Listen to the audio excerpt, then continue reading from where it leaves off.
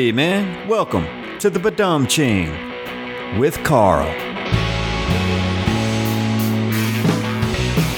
Howdy, my riders, and welcome back to the Badum Ching with Carl, man.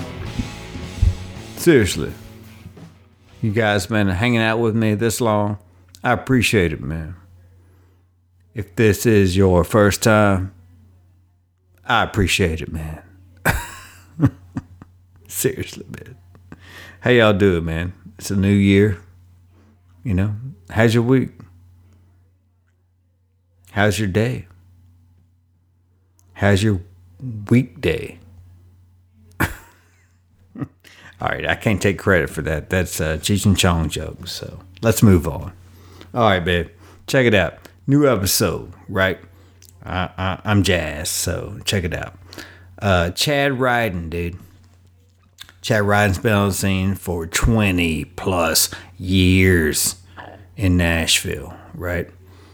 And the first time I saw Chad was at Zany's in like 2006. And it was the first time I saw like a real Nashville comic. And I'm like, wow, man, this guy's like a real comic. And some of y'all out there could laugh, but like, honestly, he felt like a real comic, man, and he still is. So that was the beginning, you know, with mine and Chad's like interaction. It took like 12 years for me to actually meet the dude, and the circle of life things or whatever. It's like Chad was responsible for hosting my first show through Mark Anunson. So I always appreciate that. So, ladies and gentlemen, without further ado, Chad Riden. I ran for mayor of Nashville. Spoiler alert, I'm not your mayor. It didn't work. They didn't want me. But my platform was very simple. Day one as mayor, I was going to bulldoze the Gulch. I'm sick of it. I'm tired of people talking about it. I'm sick of getting tricked into going down there. I'm over it. I moved here 16 years ago. The Gulch was just burned out old warehouses where bands shot their sad music videos.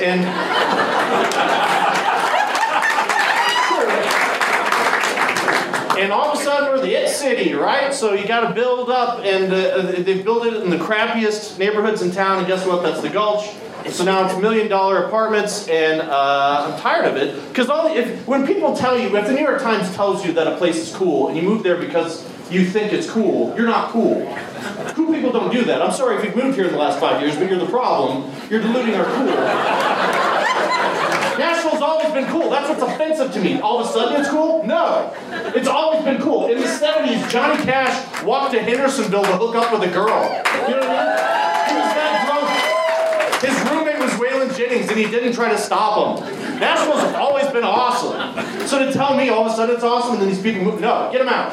Bulldoze the whole thing, knock it down, return it to its pristine glory. People like, Chad, you're going to displace a lot of people by doing that. Where are they going to go when you destroy their homes? Like, well, they're followers. So all we got to do is tell them that Hickory Hollow Mall is super cool.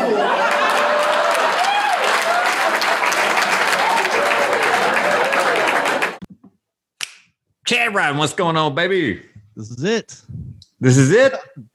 This is it, man. Dude, I love your show. I love what you're doing. I think this is wonderful. I miss all of these people you've talked to, and it's been wonderful catching up with them without putting in the effort myself to reach out and talk to people one-on-one, which I always appreciate. It's like you're doing all the legwork for me. I don't have to check in. It's a lot of work, man. So Yeah, I appreciate it. You know, a lot of legwork, you know, talking to these old fuckers, you know. Man, we gotta say, like, it's an audio podcast, but my man Chad is full on tuxedo with a beanie. Hey, it's a show. That's 90s chic, baby. Yeah, this is it's a show, and so you gotta show up. You dress for the job you want, not necessarily the job you have. I always wanted to either be like David Letterman, Johnny Carson, or James Bond, or some mix between with a little Rambo thrown in. So. And the Beastie Boys. The Beastie Boys would wear tuxedos and dress up. Yeah. And that was a lot of the appeal to me, too. I'll tell you, though, you know, I learned from Pat Dixon, guy from Chattanooga. He always wore a suit and tie every time I saw him anywhere on stage doing a show. Yeah. And he explained, he got a lot of shit. He dresses in a hoodie and fucking shorts just like every one of us. And he kept getting shit about that from club owners. And so he was like, all right, I bought one suit, one tie, one shirt, and I wear that shit every day. And then, he bought more shirts and he's got a full wardrobe now. But for years, he had a suit. It started with one. Yeah. And just wore that every single time. And then immediately they accepted him and he wasn't hearing that bullshit about appearance. And then the way he's perceived on stage, immediately better. Immediately, his material was received better by audiences just by the way. Wow. Okay. It's that kind of stuff that they tell you and it goes through your head and you're like, yeah, but fuck that, man. Right. That old cliche, right? Yeah. Like, yeah. He's like, no, I'm different though. I'm different, right. Like my humor, Then like I look at guys like Don Rickles. Every single time I saw him on TV, he was in a tuxedo and he would come on Letterman. He would kill it. And he was old school. He'd always been awesome. You'd seen all the roasts and he was still sharp and mean and just rude. And I loved it. Always a tuxedo, always class. Or Dangerfield, just a suit, but still like class, right? Sinatra, right? Like it's just all these guys. And I miss that era of show business where it was a business. It was a business. The business called show. Yeah, man. Like all day long. Yeah. Where you showed up and you were probably drunk and high and you did a show with your pals and then you're on the Vegas Strip or whatever. Dude, no doubt those guys were way more fucked up than we ever were. On stage, but they had a suit on. They had a suit on, so they got away. I've been blackout drunk on stage quite a bit. But that's just like an homage. That's like an homage to, know. They've got, it's not fair because they have extensive lifelong careers to compare to my, 20 years of shit. So it's like, it's not fair to count hours. Like wait until I'm dead. Then we'll do the tallies. that should have come out, Yeah. Eventually, what I'm saying? Damn, man. Like, it's good to see your face. Like, even like on a Zoom thing, man. Like, how you been since this shutdown, dude? Like, honestly, I haven't talked to you. Yeah. It's been crazy for everybody. I expected to be required to stay in our homes early in the Trump presidency. I thought we would get there before year 2. That's true. And so, like, I was prepared for the worst. I really expected the worst and was doomsday prepping. And so all this happened kind of later than I thought it would. Honestly, I didn't expect a pandemic, but I already had a lifestyle where I could adapt to that very quickly. Okay, so you're already just prepping yourself for the inevitable. Yes. And so, as March hit, I was like, oh, wow, this is for real in the United States and catching fire. Now, I was married to a registered nurse when H1N1 hit in 2009. So I understand. And she worked in Vanderbilt's MICU unit. So medical intensive care, that is where the worst people go in all of the region. It's the best one in hundreds of miles. And so she saw the worst of the worst. And so I knew what this was capable of. And then I immediately read this book, Pale Rider, about 1918 pandemic and historically every pandemic up to that point. And that was eye-opening because the same stuff that happened in 1918 and literally every other pandemic was happening now. And so I just immediately canceled everything that I had planned up. I was like, I'm done. 2020 is a wash. I'm not going anywhere. And people were like, you're canceling a date in June? Like we're shut down for 4 weeks here. That's it. We'll be back going. And I was like, no, I'm not doing anything until 2021 at the earliest, Yeah, for sure, man. And just kind of planned to hunker down. So the last time I went anywhere and did anything was the cigar bar up here, the show Smoker's Abbey. Oh, with Patrick Devine. Yes. So they did a Joker's Abbey show there, and like Anunson and Sean Parrott and Devine. Yeah, a bunch of dudes were there, and it was fun. It was Steven Spinola.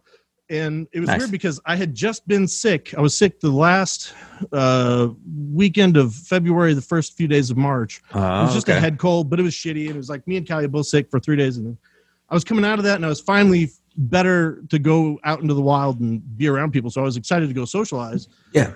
And there were cases in Williamson County, but not like in Nashville. There were 2 isolated cases, and they said they had it under control. So it was time to be careful, but this was certainly the last time I left my house. I was going to that show. And then things started closing down. I saw when Taylor Swift announced she was canceling her entire 2020 stadium tour. Was that it? Was that it for you? That was like, yes. I was like, Swift's out. I'm out.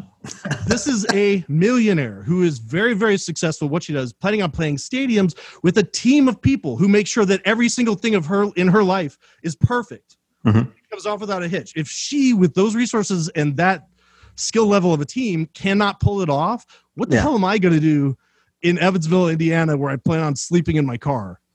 You know what I mean? Like, I don't have that team and resources to back up a Chad Riden tour during a pandemic. So I was like, well, we can sit this out a little bit. Like, dude, like I'm gonna like put my badumchingness into this thing because like I have a slight agenda that I want to talk to you about. Course. If you're into it, man. Whatever you want to do, I'm happy. Cool. Like because like when your name came up to me to do the show, like it started with Mark Nonson, right? Because like he's old as hell. Yeah, but like I'll tell you, like having him on anything, anytime I have a show, he's the first person I book every single time. Well, I'll even like do you one up like when Mark Nonson had his first show, or when Mark Nonson had a show, he gave me my first show, and it was a show that you booked. Oh, that's right. Right. So yeah. The Spooky Squirrel revival over at the theater place. Yeah, for sure, man. Yeah, and like that was my first show, and I'm very appreciative of that, man. Like I'll never forget that. But like I want to go. Let's go back in time, man. Did I give you any money? I think I had like $7. You know, yeah. Like okay, like. Good. That's but also I think Mark walked a few people out that night. No, but he walked some people out, so like I feel like he owes me some money. You know what I mean? Because like I didn't walk anybody. You know, he walked a few people. You did a great job. It was a fun show, and I hate that venue. Like I couldn't get people out there. It was really tough to build. Yeah. I mean, it was kind of like tucked away. Could you let me know what the scene was like when you started doing comedy, and also how did you get into doing comedy in Nashville? I moved here specifically to do comedy, and from Knoxville, I was working in radio and TV, and I'd always wanted to do stand-up, but there was no club in town at the time. Mm-hmm. And I had visited New York City a lot, and that was always my plan to move there. But the more shows I went to and the more people I talked to, the more I realized I needed to start in a secondary town and then move to a larger city when everything necessitates that. And so I started looking at what was around me in Nashville and Atlanta. What year was that, though? So I made up my mind. I've tried to move to New York several times in my life, but I made up my mind in about 1999 that I had to get out of there and do something. Because I'd lived in Knoxville from 95 to 99. I'd done it. It's a college town.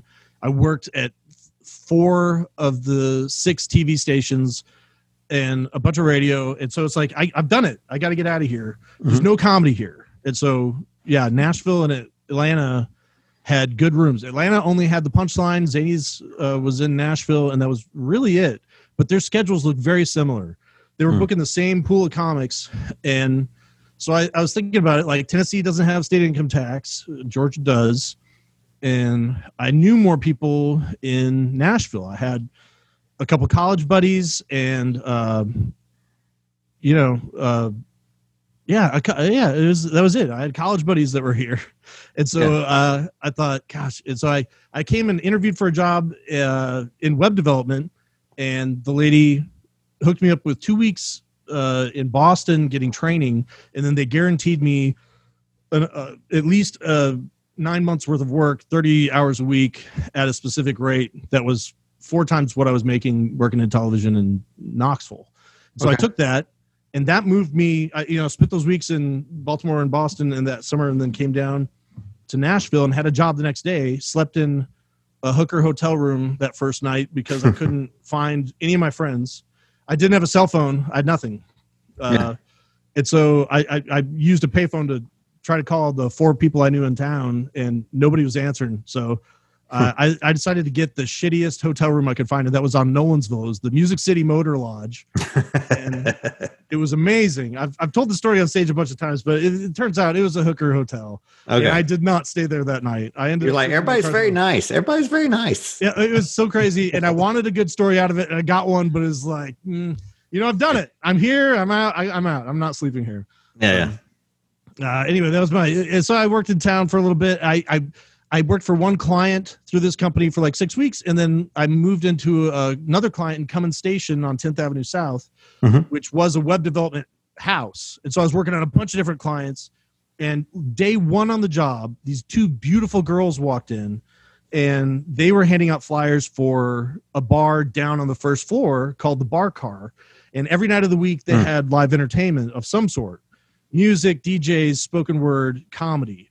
And I was like, holy shit, there's a comedy open mic here every Tuesday. And I was like, that's tomorrow. I'm going. This is great. And so I went down there after work that night and watched the show. And there were like 8 comics. I think Tim Northern was hosting, and Frankie Harris, Danny Lamore. Okay. Keith Alberstadt, maybe Dan Whitehurst. Okay, yeah, all names I've heard of. You know what I mean? These dudes have all, and so like they were the ones around in the scene, and then there were crazy people. There was a handful of like 5 crazy people that I never ever saw again. But I saw it and I was like, half these guys are really fucking funny, and half of them are insane people who don't know what's going on around them. If I can fit in the middle, I can do this shit. So I went home and I wrote 5 minutes. I practiced it hundreds and hundreds of times, over and over and over, timed it out to 5 minutes perfectly every single time. Nice. And then went and did it the next week. Sat there and signed up, and then went up at some point and did that shit. This point, it's like what, like 2000, 2001? This is like November 13th, 2000. Okay, cool. So Tim Northern was hosting, and I'd planned 5 minutes. It ended up being 12 minutes. Really? They let you go over 7 minutes, dude? Yes. Ooh, and okay. I don't know if Tim Northern was flashing a light at me. I can't imagine him not lighting me up and ripping me apart. I can't even put that together. But I have videotape of this because I did. Yeah, my buddy Jesse was there, and he videotaped my set.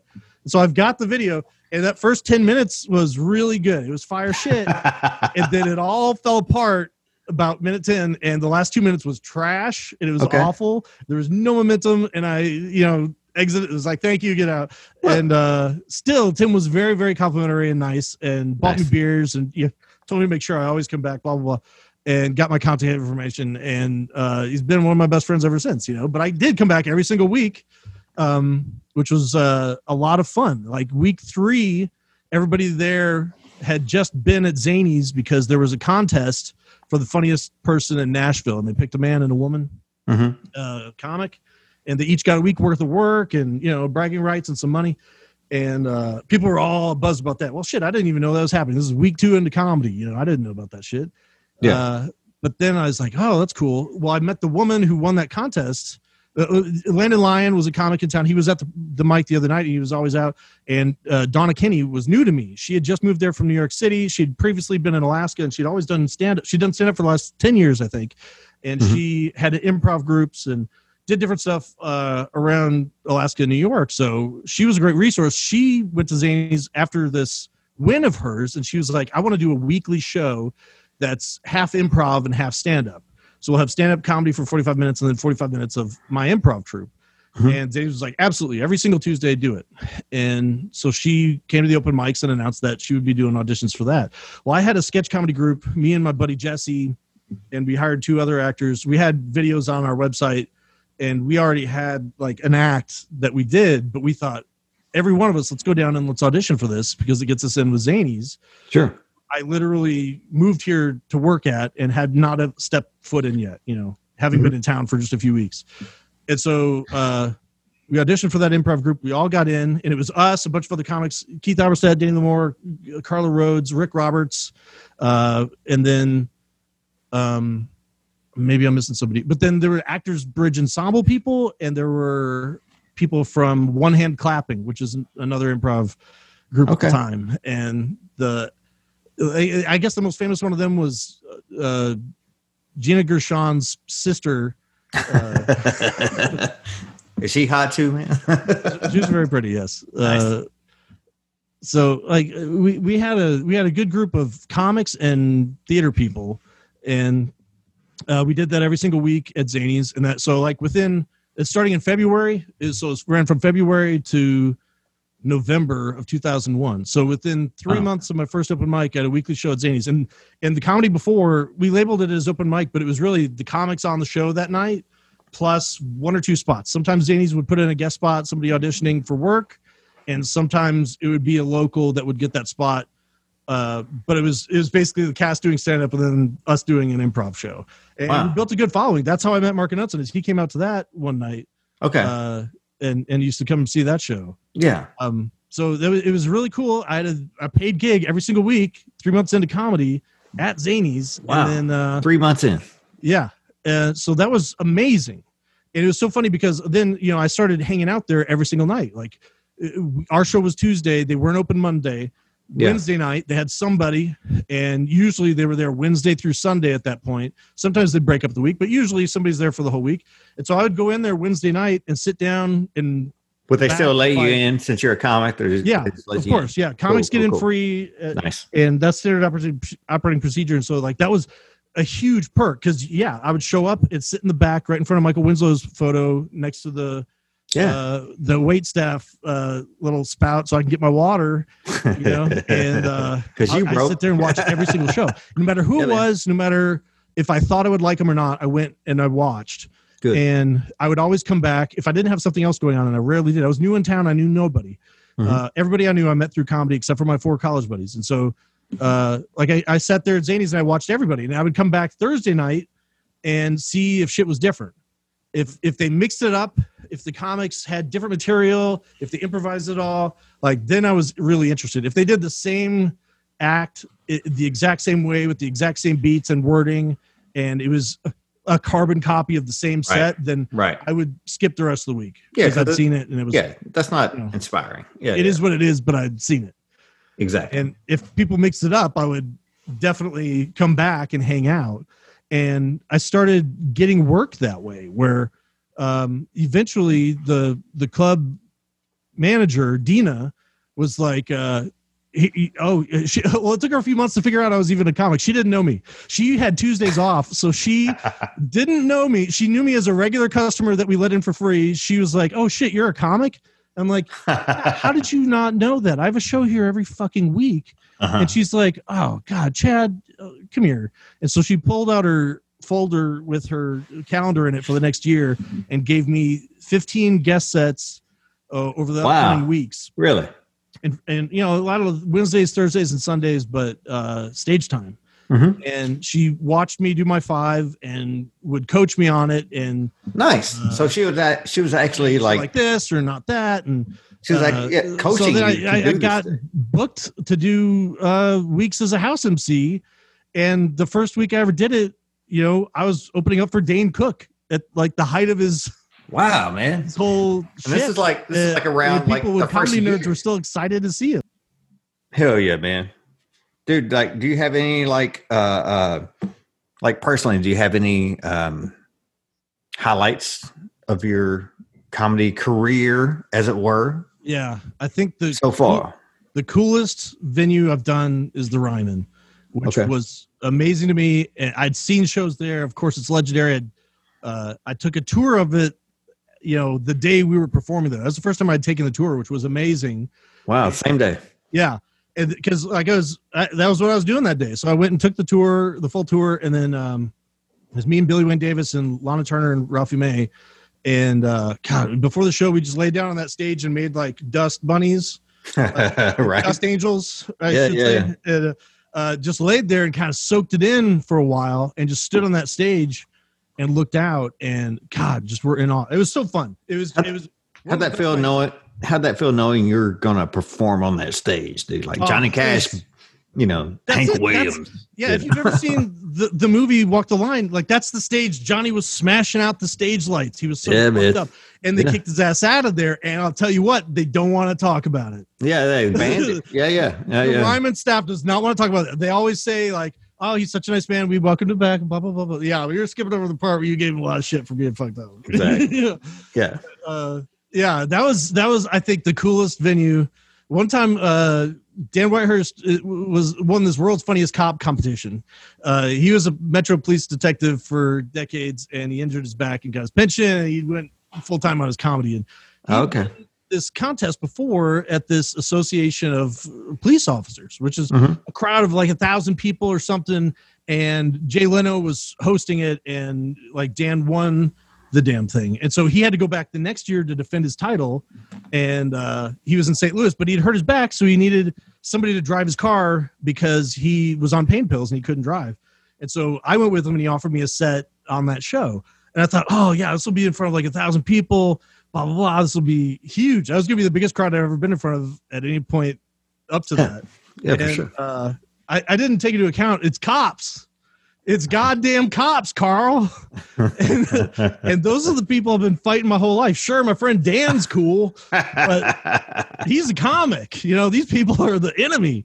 And I actually had that realization about 10 minutes into my set. I realized I was talking about weed. I was doing my weed bits. And I was like, oh, shit, I'm here. My audience, I did not even think about who I was talking to when I went into my weed material.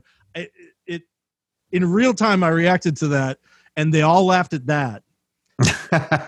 Well, yeah. That's usually a gesture. Yeah, for sure. It was super funny from then on and very loose, and I ended up doing like 15 minutes. And then they bought me beers all night, like hundreds of people, hundreds of cops.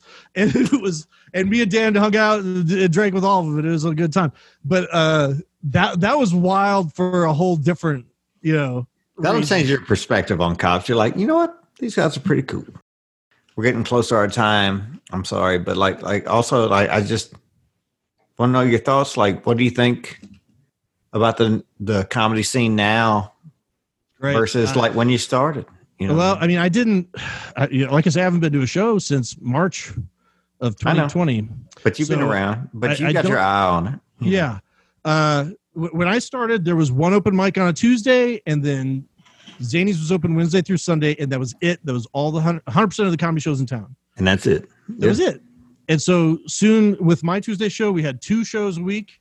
And, and it's grown from there. And it's been amazing because so many people learn, like, all I got to do is start my own show. Even if it's a monthly, that's the best way to get anywhere, is to create opportunities for yourself and others. And so many people get that very quickly and start their own show. And so because of that, the scene has grown. And I think before COVID hit, there were more recurring shows, weekly, monthly, specialty, and then different posses of people getting together to do their shows as a group. And it's beautiful. It's so beautiful to see so many people taking control of their own careers and putting in the work and doing what you got to do to get on stage and have fun with your friends. Yeah, man. It's cool. I really think before like pandemic hit, like it was popping, man. Like oh yeah, absolutely. There was I'm very new to this shit. I started 2 years ago, but even then it was popping, man. Like it was already climaxing. It's like the scene. I could feel shit was going on. It's grown consistently up year after year after year, and I don't know. Like for me, like Broken Record Show in 2015 was the biggest event for me in this town. Yeah. Doing the week-long show, breaking the world record, bringing in our friends from all over the country, and having local guys get up and do an hour for the first time ever. Like when they're used to getting 5 minutes, struggling to get 10. Yeah. Like giving them as much time as they can possibly fill because we're desperate to cover 8 days. Like it was such a great experience, like a comedy camp where you literally slept over at the comedy show and would wake up and do a set and then go back to sleep. Oh man, I've just heard stories about it. Everybody has like crazy stories about that. It makes me wish I would have started 3 years earlier. Honestly, I will do it again. That's what like everybody keeps talking to me about that. Where it's like after we get out of this and we're able to do shit safely, like we need to do a goddamn 8 year. Yeah, because we need to like catch up. Because we've all spent for most of us, we spent a year off. We got to dust that shit off. All right, brother. All right, go ahead. What'd you say? Oh no, thank you so much for having me do this, man. This is a lot of fun. All right, well, hey man, I guess we're gonna wrap it up. But let the people know, man. Like Chad, where can people find you, dog? My website is fuckthehomeless.com. Please join me there. We're doing a lot of really good work for the people who deserve it. And you can help. So don't be stingy. Come on out. That's true. Fuckthehomeless.com. I'm writing that down because I always forget about my website, it redirects to chadriden.com, but you say that and people forget it. On stage, when I say fuckthehomeless.com, people pull out their phones and they start going there right then. And then you see the look on their faces when they realize it's real. Does it actually, it literally it's my website. Takes you to your page? Yeah. Oh, shit. I thought you were fucking with me. My bad. No, that's the only way I get people to go to my website. And it's everybody forgets Chad Riden immediately, but fuckthehomeless.com, they remember that shit. I never forget. Also, let people know about you run NashvilleStandUp.com. And that's important. So it's a nonprofit. It was an existing website when I moved here. AJ Sullivan had it, and it basically listed the comics in town and links to their websites at the time. And I kind of took it and ran with it in 2001 and became an official nonprofit and work as a 501c3 public charity. So if you want to do comedy in town, in Middle Tennessee, we list all the open mics where anybody can go up and run shows and promote shows. So if you have a show in town and you tag us, we can re-promote that shit right out to everybody. It's slowly built a mailing list and, produce. I've had radio shows over the years and podcasts and everything else, released albums of live shows as Nashville stand-up. And I don't know. It's if you can and you want to, when you buy something on the evil Amazon, you can go to smile.amazon.com and enter Nashville stand-up as your charity of choice. And it doesn't add anything to your total, but a percentage of the sale will go to Nashville stand-up. I didn't know that. Yeah. You can choose all kinds of charities. It doesn't have to be me. You can do this for anybody, and anything you buy on Amazon, just go to smile.amazon.com instead of regular Amazon. It's the same website, but you choose your charity at the top, and it gives them a little something. So you can do Cancer Society. You can do all kinds of stuff. It's a really nice way to support the most evil corporation on the planet, but also some cool people. So yeah, that's the thing. I don't know. National stand-ups, I immediately started promoting other people's shows, and I got into a little bit of trouble about that because people were. I was a new comic on the scene, and they were like, "Why are you promoting my show? You're not even on it." They were suspicious of this behavior, and I was like, "Well, it's a great show with a great lineup. I want people to know about it." Yeah, it's being nice, you dick. Well, it was really weird how kind of standoffers they were about it. But people figured it out pretty quickly. It's like, yeah, I'm not making any money off of doing this. I'm just trying to tell people the cool shows to go to. Godfather on the scene, man. Everybody loves you. That's not Chad true. Riden. That's not true at all. Chad, I love you, man. We'll see you soon, sir. right? I can't wait to hang out. I'm sorry, what'd you say? I said I love you, man. We'll see you soon, right? I love you. Can't wait to hang out, man. A beer. Yeah, lots of beers. Yeah, lots of beers. See you, dude. See you, dude.